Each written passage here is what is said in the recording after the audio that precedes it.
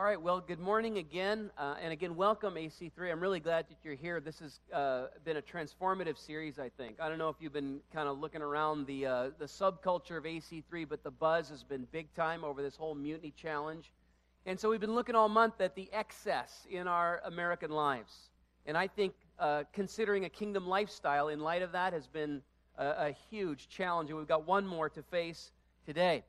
It's interesting when you think about it, somewhat ironic, I think, when you think that of all the things that we have too much of, right? Too much stuff, too much food, too much media, that of all the most damaging things that we have too much of, the thing in your life perhaps that's most damaging is too much stuff to do. That things to do, that the excess of things to do, the excess of things on our calendar could be the most poisonous thing that we have too much of. So I want you to think right now of your schedule. I want you to toggle now through your weekly list of responsibilities. Average week, you go to your Outlook and you say, well, what do I work? What are the hours? And some of you it's a typical week, it's 40 hours. Some of you it's a lot more than that, it's 50 or it's 60, maybe 70. Think about your average week. And I want you to ask yourself kind of what that load is on you and where the breaks are in your schedule. Now, I don't want you to consider the number of hours that you sit down at a desk. I want you to think about all the things that you carry, the load that you carry, the load that you carry home, the psychic load that walks in with you through the door at night, that affects your emotional availability, that affects relationships, that maybe affects your presence in the home. Okay? I want you to think about all that stuff. And now as you consider that, now I want you to turn your minds to the spaces in your life when you're not working. So what does it look like? What are those spaces filled up with? Sports practices, maybe, travel to kids' games, group meetings. You got coffees that you go to regularly, maybe working out, extracurricular school activities, volunteering work, driving to and from daycare, vacations and hobbies and travel. And what are all those gaps filled in with? And if you can say honestly here this morning, you know, Rick, I don't have any gaps. You're not alone. You're there with all the people that kind of parade through the counselor's office. You're there with the millions of Americans who are overburdened and overstressed, who are burned out, and every day they feel like they could take a 2-hour nap. Is that you? You think, every day, Rick, I could sleep for 2 hours if I was allowed. But that's just so interesting, isn't it? Because we're so caught, are we, in this unsustainable pace that we actually think we don't have a choice in the matter. We don't get to choose the pace of our life, right? So what is it that makes us feel like we can't choose, that we're actually slaves to the overburden, the crushing burden of stress in our lives? Maybe it's a comparison thing, AC3. You're looking at your neighbor, and it's some comparison deal that's got you caught up in a crushing way of life that you don't feel like you have a choice to get off the treadmill. Maybe for some of you, it's due to a sense of guilt. There is some condemning voice in your past. Maybe it's a voice of a dead person that you used to know. Maybe it's a voice of some, overbearing mentor in your life that is tisking you if you are not out there saving the world or at least dying, killing yourself, trying to, and if you don't, you're a lazy good for nothing. There's somebody maybe in your life, and you're working for that person. Well, whatever it is, friends, we feel caught, don't we? We feel like we really don't actually have a choice. Like you couldn't just flip a switch and say, it'll be different tomorrow. Why? I want you to think about that, because there are some people in this room, perhaps, who have entered into a toxic way of life. And it is soul-crushing because it is attacking the relationships that matter the most. The relationships with your children, with your spouse, and with your God. And ironically, the wall-to-wall activity you say to yourself is for your children and your spouse and your God. Isn't that something? So God knows that you weren't made to live like that. So guess what? When He's laying out commandments for life, the commandments that breathe life, the commandments of love, right there in the middle He gives us something that we're meant to get us off this overburdened life. Look at commandment number 4. This is from God to Moses, to the people of Israel. Exodus chapter 20, our text for today. God says, remember to observe the Sabbath day by keeping it holy. You have 6 days each week for your ordinary work, but the 7th day is a Sabbath day of rest, dedicated to the Lord your God. For in 6 days the Lord made the heavens, the earth, the sea, and everything in them. But on the seventh day he rested. That is why the Lord blessed the Sabbath day and set it apart as holy. So guess what, AC3? Everybody knows about the commandment. Commandment number 4. Honor the Sabbath day and keep it holy. But a lot of us don't think about the context in which it's framed. The fourth commandment is framed in the context of creation. What God does in the creative periods as he makes everything. And so what does it say? It says that God works, God creates, and then God rests. Think about that. God rested. And if that doesn't blow you away just a little bit, then perhaps you're not thinking about it. This is the Almighty. So when you think about that, you've got to ask yourself what's going on here, because clearly the Almighty doesn't struggle with exhaustion, right? The Almighty isn't stressed out and he doesn't need an hour in the counselor's office. The Almighty is not lacking for strength, right? God himself isn't needing a vacation.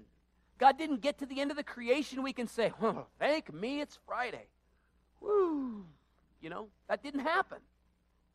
So what is going on? God apparently is seeing fit to build a rhythm into the very fabric of creation, and here it is. Are you ready?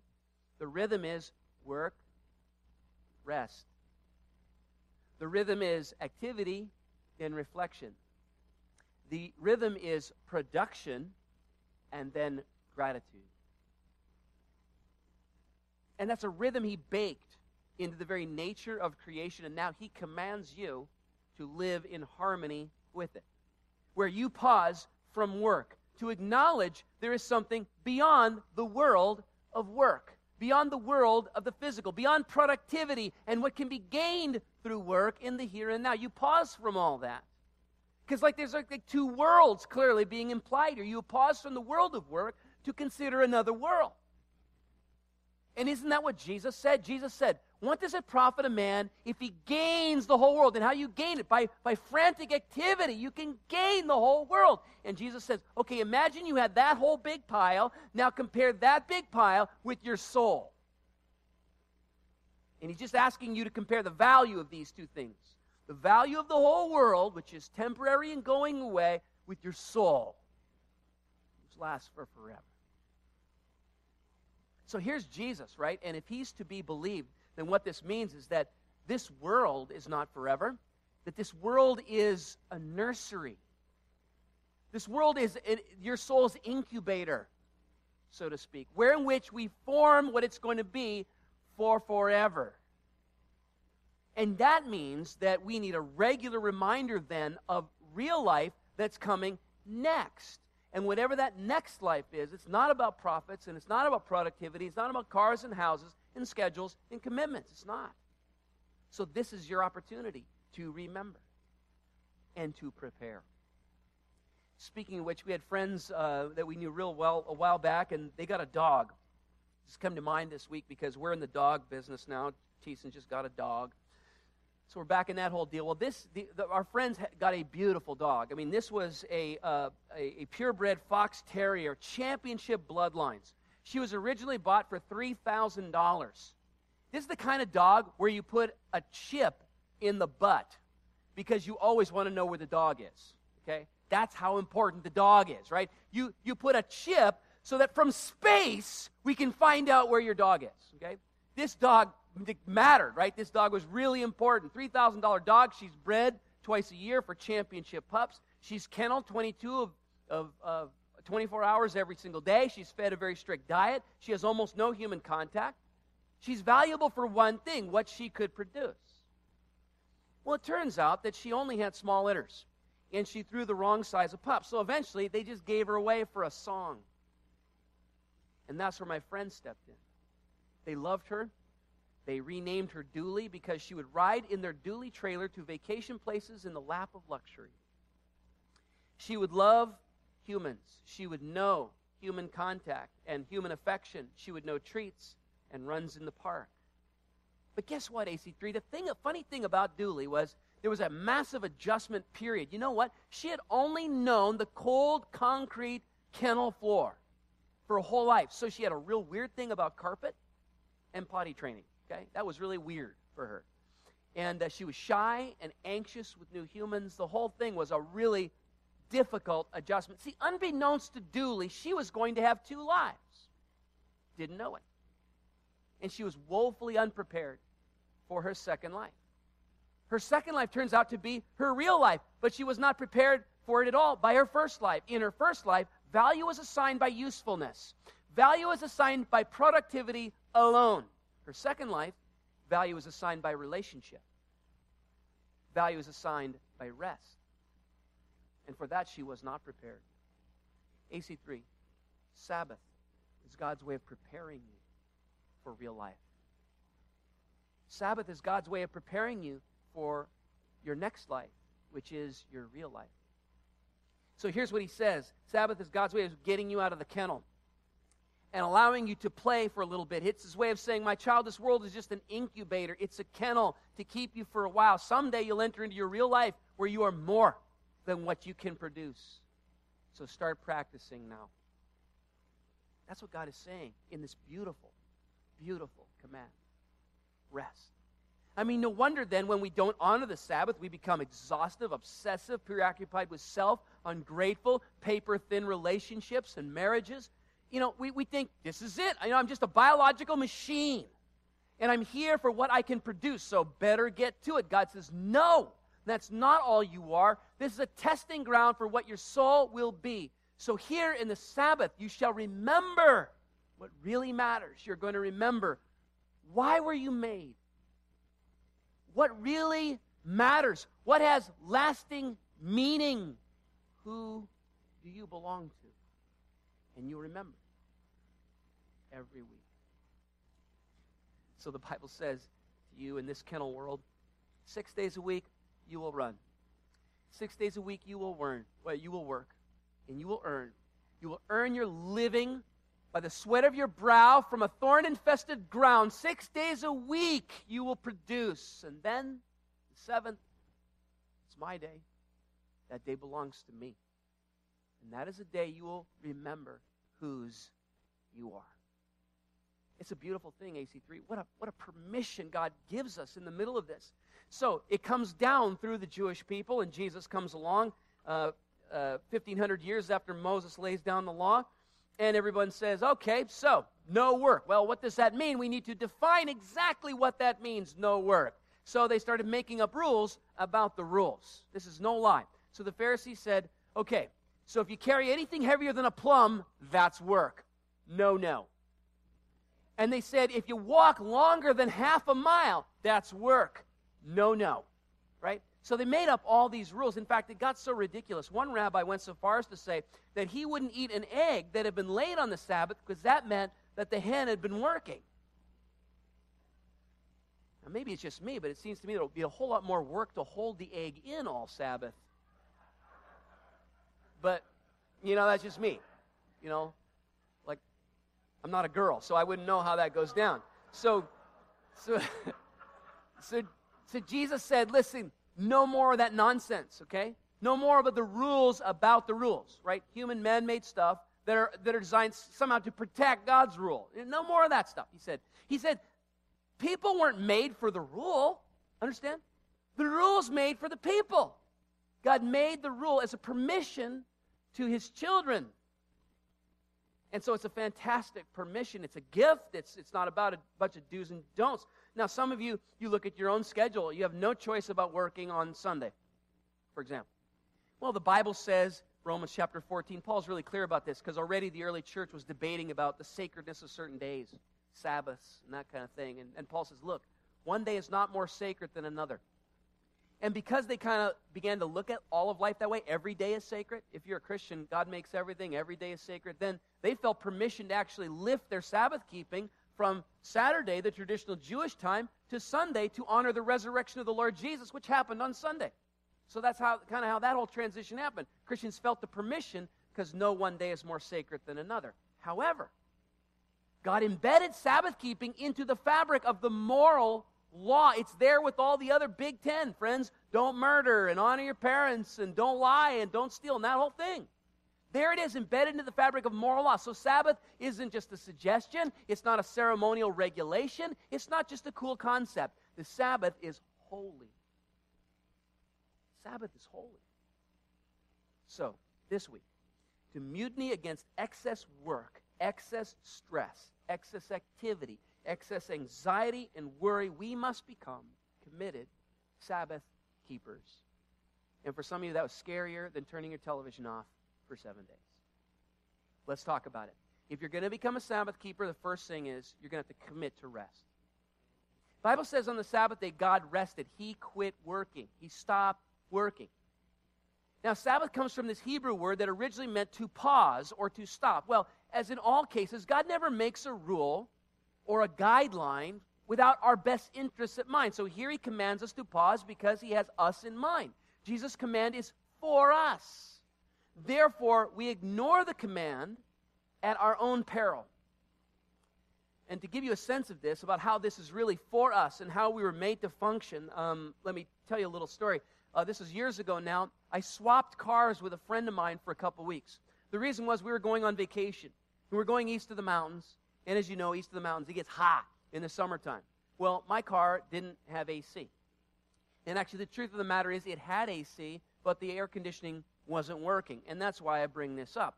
See, there was a lot of stuff that wasn't working on my car. Did a lot of stuff, like the intermittent wipers weren't working, and it had a really hard pull to the left, and the dome lights weren't working, and the speedometer wasn't working, and the paint on the hood was badly modeled, and not to mention that the seats had a whole lot of McDonald's French fries stuck in the middle of them, and because a lot of trips through the drive-thru, eating in the car the way God intended in the Thiessen household. So that's the way my car was. That's the way it looked.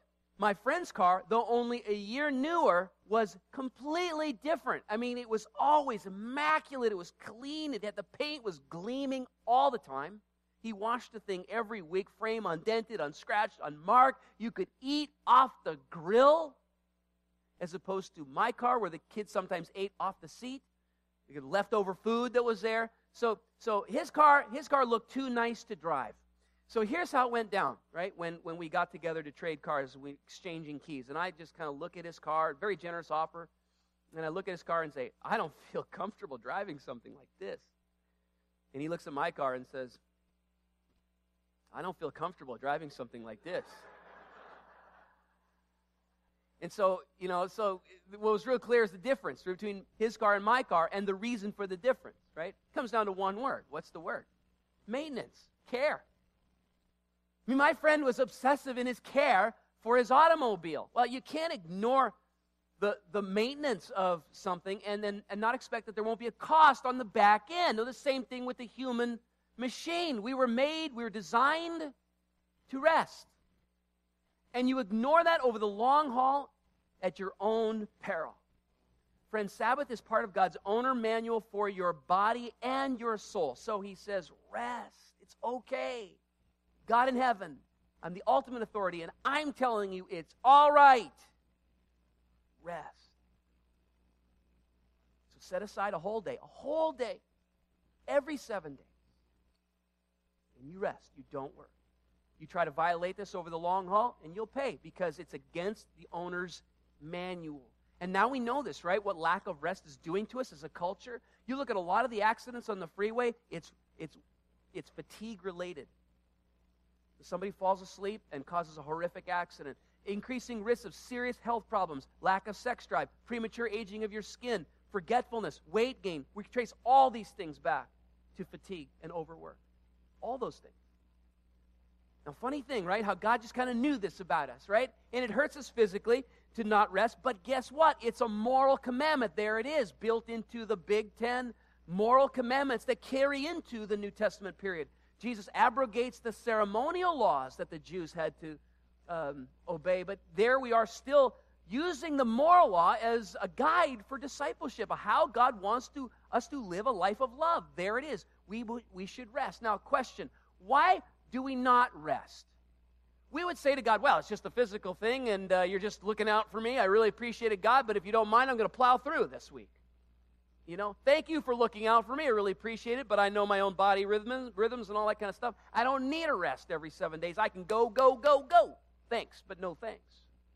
There's a spiritual thing behind this that has more to do than just with your body's rhythms and fatigue and physical stress. It's an issue of faith and trust. That's what's ultimately behind why we often cannot rest. The question, AC3, do you trust God enough to rest? Do you trust Him enough to rest? See, a lot of us don't think what's actually going through our hearts when we refuse to pause. What may be going through your heart is something like this. My devotion to work and success is more important than obeying you, God. And you'd never say it out loud, but that's the truth. Or maybe something like this, a sentiment like, I'm not so sure you're going to come through for me if I honor the rhythm of rest, so I'm not going to. Or maybe it's something like this, my ego couldn't stand to let this ball drop, to let this responsibility fall. I'll be looked at poorly by others, and the shame, I can't handle it. So if you don't mind, God, I'm going to plow through another 7 days. You'll understand. Besides, it's not like a rigid thing, right? AC3, God understands, and what He understands is this, that all disobedience comes from lack of faith first. Sometimes you think your disobedience comes from the fact that you're just such a rebellious scamp, and maybe that's in there because it's in me. But the biggest piece of our disobedience, AC3, comes first from a lack of faith. First, because we don't trust. Now think about that for just a second. God understands this. Without faith, it is impossible to please God. So every 7 days, AC3, 24 hours, God says rest means you let go of the steering wheel. That's what rest says. You're letting go of the steering wheel, and that's going to require that you trust. So can you rest? Second thing a Sabbath keeper commits to, not just rest, but reflection. Look at this. This is an interesting thing. Again, we're connecting Sabbath to creation. In the opening words of Genesis, after God's work, the Bible says He didn't just speak things into existence and then plunge ahead to the next creative activity, right? Before the Sabbath day, God actually Sabbaths in between each creative period. He pauses, apparently for a really long time, in between His creative work to reflect on what He has done, because the Bible says, behold, God said, it was good. So after each creative period, He pauses, and He has a little mini Sabbath in the middle of His week and says it's good. He reflects. He savors. He revels in what He's made. Now, I can relate to this. I'm made in the image of God, and I make things, right? All of us make things. I like to paint. I don't do nearly as much of it as I used to or as much as I'd like to, but some oils and landscapes, and trust me, I'm under no delusions as to the quality of the workmanship here. No Van Gogh, kind of thing. But here's what happens, is I'll make something. I'll create something, a landscape, and I'll work on that. And I'll go to sleep, and I'll come back, and I'll savor it the next day. I'll go to where my easel is, and I'll just look it over and go, yeah, I made that. I made that. And I know that it's not excellent because it's coming from these hands. But then I think, I am made in the image of God, and I make stuff. Have you ever paused to reflect on the stuff that you make? Have you ever paused to consider the productivity of your life and just gone, it's good, it's good. I mean, just to pause to let God let you breathe in the middle of your activity to say, it's good, to enjoy the gratitude of it. And friends, that is what will begin to arise in your soul.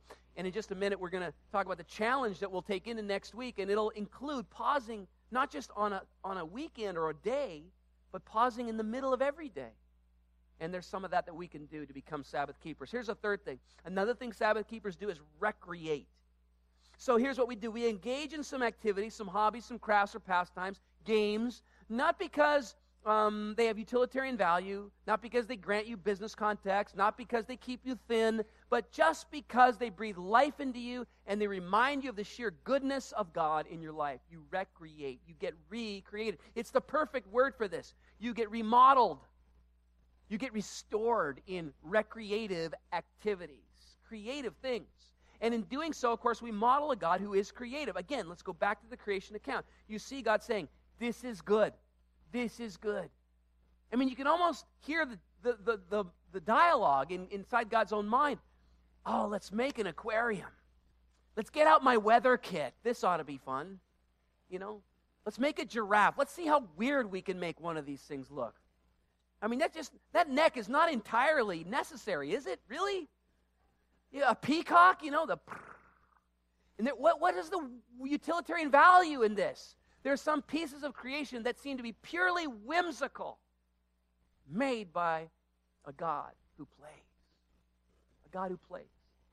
So, I think we need to allow God to recreate us. Some of you restore things. You restore old automobiles. Well, guess what? Sabbath is where you get restored back to mint condition through recreation, being recreated. What are the things that recreate you? Do those things. Set aside time every week where you do those things. Maybe it's climbing a mountain. Maybe it's music. Maybe you love to cook and get together with those who love to cook. Or maybe you love to eat and get together with those who love to cook. Maybe that, restores your soul. Maybe it's athletic competition. What is it? Sabbath keepers are involved in rest and reflection, and they recreate so they can be recreated every week. And then here's a fourth thing, and most importantly, they remember. They remember. Remember the Sabbath, God says, and keep it holy. You know that word remember keeps on coming up in connection with the Sabbath. Remember. Remember. Deuteronomy chapter 5, verse 15. Remember that you were once slaves in Egypt, but the Lord your God brought you out with his strong hand and powerful arm, and that is why the Lord your God has commanded you to rest on the Sabbath day. Get it? You pause to remember. You pause in order that you remember. Why? Well, God knows remembering does stuff. It changes us. It orders our inner world. Remembering calls to mind the day of our deliverance. Remembering calls to mind the day of grace to get you centered again in the goodness of God and get you into a moment of gratitude for the way God delivers us. And speaking of delivery, I still remember the day that my oldest son Jordan was born, that he was delivered to us. And what a day. And just remembering stirs the embers of affection. Remembering stirs so many things. I remember the feeling that I've never had before when the baby heart monitor dipped down below 60. 60 beats a minute. Jordan was all stressed out in the middle of the birth canal, kind of descended too fast and got stuck. And then the look of concern on the midwife's face. And then we moved from the birthing center, a rush journey across the street to the ER in the hospital. And I remember Johnny getting prepped for surgery. And I remember my heart and my throat as I thought to myself, everything I have in the world is going into that operating room. Prep for emergency C-section. And finally, Jordan does come out.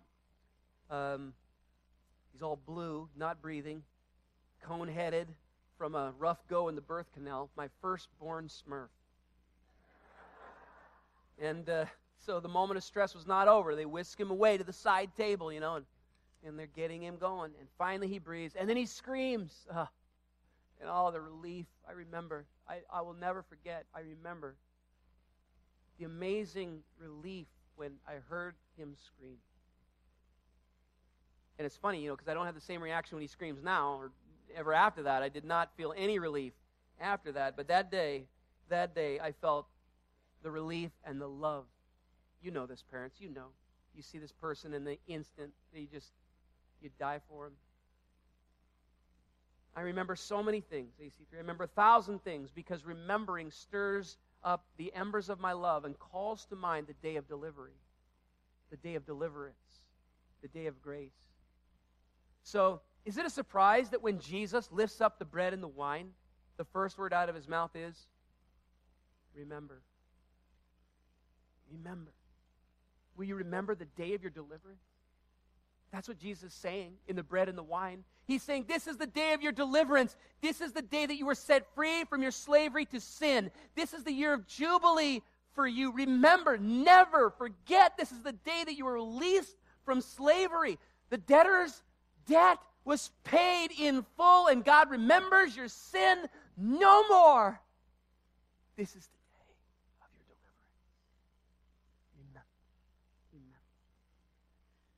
Now, some of you gotten into a weird church habit. It's like song time. Rick yaks on and on. And that's what it's become for you. Instead of remembering, this is remembering. This is remembering the day of my deliverance. Every 7 days, I need to be recalibrated in the grace of God, which saved me from my own rebellious self. The power of God, which can obliterate all regret from my past, which can be my constant comfort and fill my cup for today, and can be my power for every challenge tomorrow. Every 7 days, I can be recalibrated in that grace every 7 days.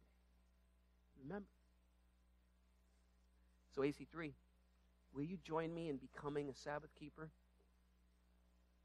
Maybe rescue this whole thing, right, from legalism. Rescue it from our lax sense of who cares. And finally, find in it the permission and the grace of God. Will you declare mutiny with me against excess? Excess work, excess stress, excess anxiety, and the burdens of this life. I hope you will, and you agree to another week-long experiment by agreeing with me to pause. So how are we going to do that? Well, I want to invite Lori out here, and she's going to walk us through the application of this. Will you join us in the challenge? Here's our mutiny challenge for this week. Hi there. So first things first, you are hereby released from the media challenge. Can I get an amen? Okay.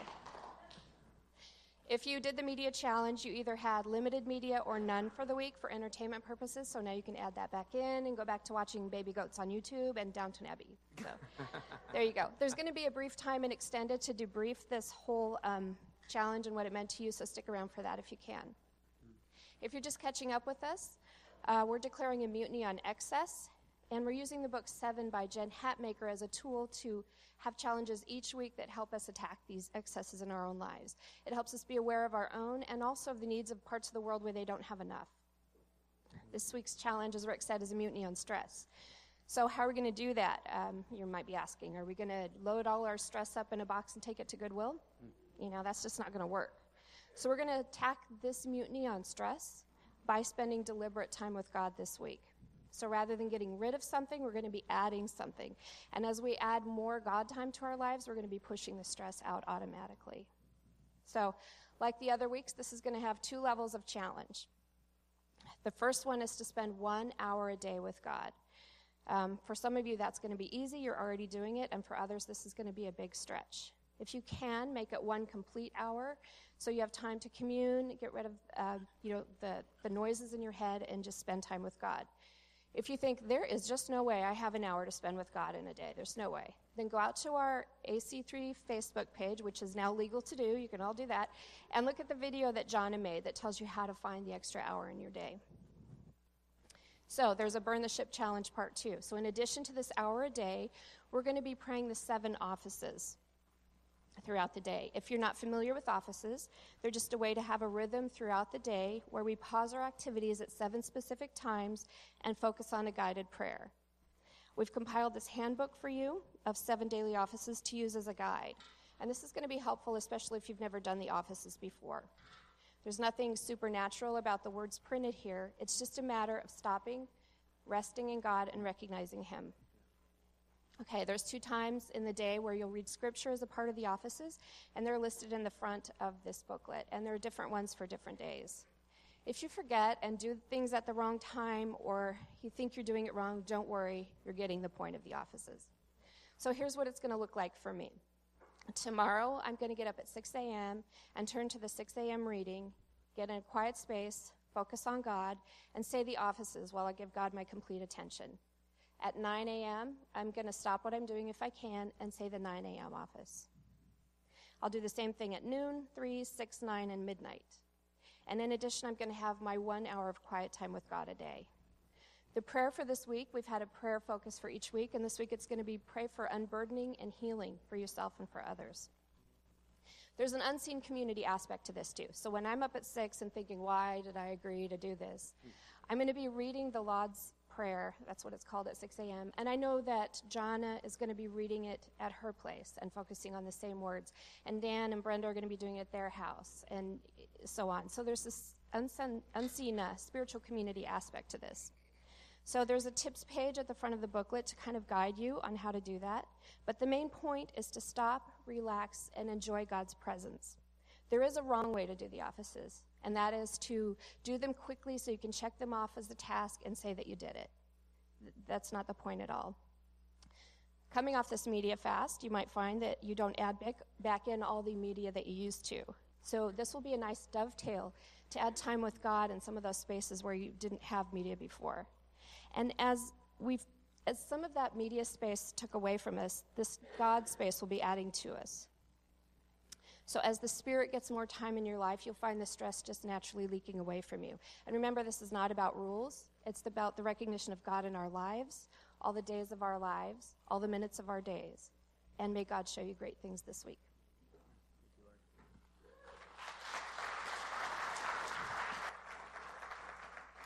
All right, everybody, let's bow our heads together and we'll pray. God, we pray in the words of a great saint of yours. Dear artist of the universe, beloved sculptor, singer, and author of my life, born of your image, I have made a home in the open fields of your heart. The magnetic tug of your invitation to grow is slowly transforming me into a gift for the world. Mentor me into healthy ways of living. Help me remember to pause.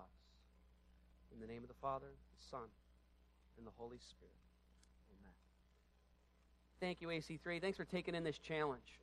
So if you want to debrief from your media fast last week, we're going to do that. Also meet the Koalis right here in Extended in 2 minutes. And then we'll see you all here next week for our family series. Invite a friend.